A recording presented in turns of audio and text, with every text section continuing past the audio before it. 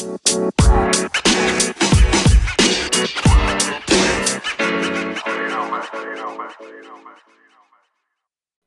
back to Furry Trash. I'm your host, Get in the Box. This week we have a very special guest, Splatfin. Did I get it right this time? Yes, Splatfinic, you can just say. I can never get that right. For listeners who didn't get to hear the many, many outtakes of me trying to say that correctly, oh my god. That's one for the Patreon. So, Splat, tell people who you are and what you do. Hi, my name is Splatfinic, and I have been in the fandom for several years. And what I do in the fandom is I do make fursuits. I try to be like upbeat and positive around people and try to help them out with advice and whatnot. And I've been called a fur mom before. And I actually sometimes I sing with my fiance's band. His band is called Run Definitely Run. Ooh, I like the sound of that. And what got you interested in the furry fandom? So I used to be really, really into cosplay, like with anime and stuff. And I used to make my own costumes then. And it was around 1998. Yes, I'm old. I went to a convention in the U.S. It's called Otakon. It's in Baltimore, Maryland. And I saw people in fursuits. And I thought they looked super, super cool. And as me, like, I love challenging myself. So right there and then I was like, I am going to make one of these and I'm going to wear it. So that was my first foray into learning about what a furry was. And from then on, I learned how expensive fursuits were actually to make. So I had to wait a couple years until I made my own. Tell people about your characters, because the one you said there you had to wait a while to get your fursuit made. So what fursuit did you get made of your character? My very first fursuit was actually a Malamute called Sky. And she was modeled after one of my pet Malamutes named Kiska. So I designed my first fursuit in like 3 hours maybe. I just sketched up a little picture and collected the fur for several years actually before I had all my supplies to make her. But she was my very first fursona. And from then, I had her for a couple years. And one of my friends was selling this gorgeous rainbow-colored fennec fox. And I was absolutely in love with this suit. And the fennec fox was called Splat, obviously. So I said, oh, I have to save my money. I really, really want this suit. It's so cute. So that's really what happened for me. And Splat, she actually was not my character to begin with. I saw her and totally fell in love because I actually paint too. So she just struck a chord with me and I totally had to have her. And I'm so happy I managed to save up enough to purchase her as well as all of her art and her name. And in fairness to the creator, I meant to have a look on Instagram there, which is linked in the description. Like, your suit is gorgeous. Like, I love the colors and like the blue and the little like red around the eye is just, oh, my heart is just glowing. Oh, thank you. I've changed a couple things on her over the years. I've had her 5 or 6 years now. So I've changed some things to make her a little more like me. But yeah, she's my main character. But I do have a number of other characters, including a Cirrus, which is the same as Omnoms, which is a flying squirrel cat hybrid, as well as a Squenic, which is a squirrel and fennec hybrid. So if me and Omnom had kids, that would be my suit.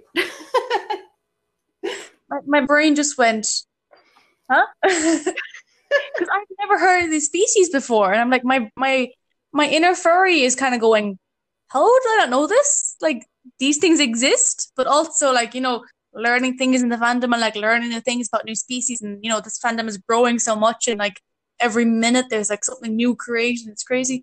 So this is like I'm learning so much just from these 5 minutes. Like, oh my God.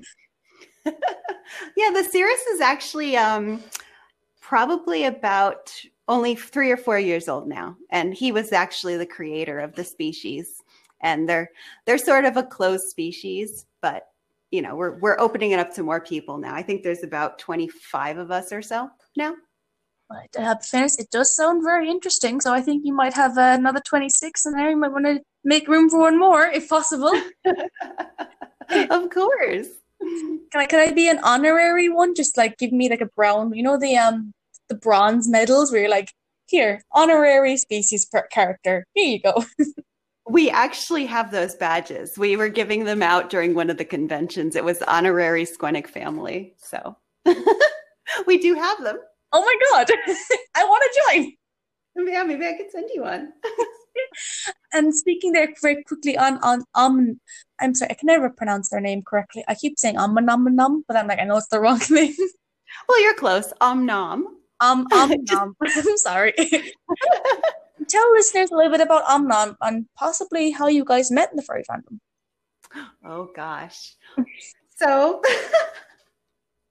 it's not terribly, super exciting, but I was looking for a roommate to a convention because all of my roommates dropped out, and he contacted me. And I had never had any roommates for conventions but girls in the past before this. But I was just like, oh, heck, why don't I just, have a boy roommate and see how it goes? Because, I know it was super scandalous, and I was only like 37. So I did some interviews with him, actually, because I was so nervous about having a boy in the same room with me at a convention. And we actually got along really, really well. And I was super excited to meet him. And we got along so well that I actually invited him to my house to stay before the convention with one of my other friends. So I picked him up at the airport, not even really knowing who he was in person. And so I picked him up in my car.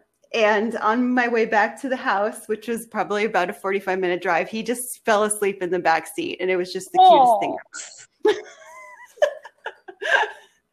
So that's how we met. Honestly, we had a wonderful time at my house. The highlights were that we walked down to the ice cream bar and got some really delicious ice cream that I'd been so excited about, and he dropped it on the road. Oh. But from then on, we spent the entire convention together, and every other convention after, we rooped together, and then somehow we lived together, and here we are. Here we are. And you guys are engaged. We are, yes. Oh my God. It's like high school sweethearts, but like furry con sweethearts.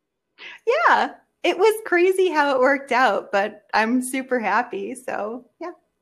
You kind of remind me of you guys remind me of those two people that This Is Life with Lisa. I keep saying Lisa Ling, but I feel it's Lisa Lang. Oh yeah, I know of that. Yeah, that documentary where she actually interviewed a shade and Arctonix who were like a furry couple, and my brain just goes, oh my God, that's platinum. Oh.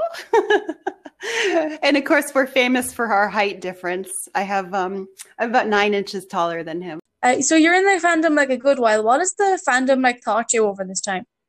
Oh, so many things. I honestly didn't have a lot of friends before the fandom.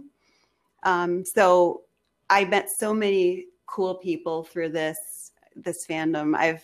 I've spent a lot of time with people. I've opened up, really. I really wasn't that social in the past. And the fandom just helped me be more outgoing. And the fursuiting helps me be more active and get in shape because, if you're too big, your fursuit won't fit. And I actually am somewhat self-taught sewing suits, and now I totally love making fursuits. I love doing art, and it's just a great fandom to be in. And speaking of fursuits, at the minute you're currently working on what I would consider a very famous furry suit. Um, I say Jackie Frost, but I've been told it's pronounced differently. Oh yeah, Jessie. Yep. Jessie, yeah. My brain just automatically goes to Jackie. I don't know why it does that, but brain. You're currently working on her suit. That is a very intricate suit. What's that process like? Well, that one is actually was surprisingly fit me when I bought it, but at this point, all I have to do is make some paws and a tail, and I'll be done. But a lot of my fun stuff is actually buying damaged suits that have had a good life, but they just need a little pick me up to start all over again, because I'm just totally not a person that will throw away anything. So that's really my thing. That's what I love. And especially right now, that's the last thing people need is extra waste in their lives. And especially given the current situation globally, that's the last thing people need is to be wasting things, and especially important items, Yep. Yep. And especially expensive things like fursuits. Yeah. And you just feel so bad because, sometimes they weren't taken care of that well, or, they weren't cleaned well, or they had some rips and nobody knew how to fix them. So I try to give things new life. It's my thing. You just give them a good old fashioned fursuit cuddle. You shall grow. You shall grow, and you shall expand and be more beautiful than you were when you first came to me. Thank you, Splat, for coming on the podcast. I hope you appreciated our little ramble of a chat. Oh, you're so welcome. You're wonderful to talk to. Our listeners won't get to hear, but we had a very special guest here just before we started actually recording, and they kind of threw the whole thing off. So it's fine. That's something for the Patreon. As always, we have Splat's Instagram and Twitter and Twitch and Facebook and all of the things linked in the description, as well as our Instagram and Twitter. And don't forget, you can support us on Ko-Fi and Patreon at furry.trashpod. I think that's on both of them, I'm pretty sure. Anyways, they'll be linked in the description. Thank you again, Splat, for coming on. I hope you enjoyed having a little chat. I hope our listeners enjoyed listening to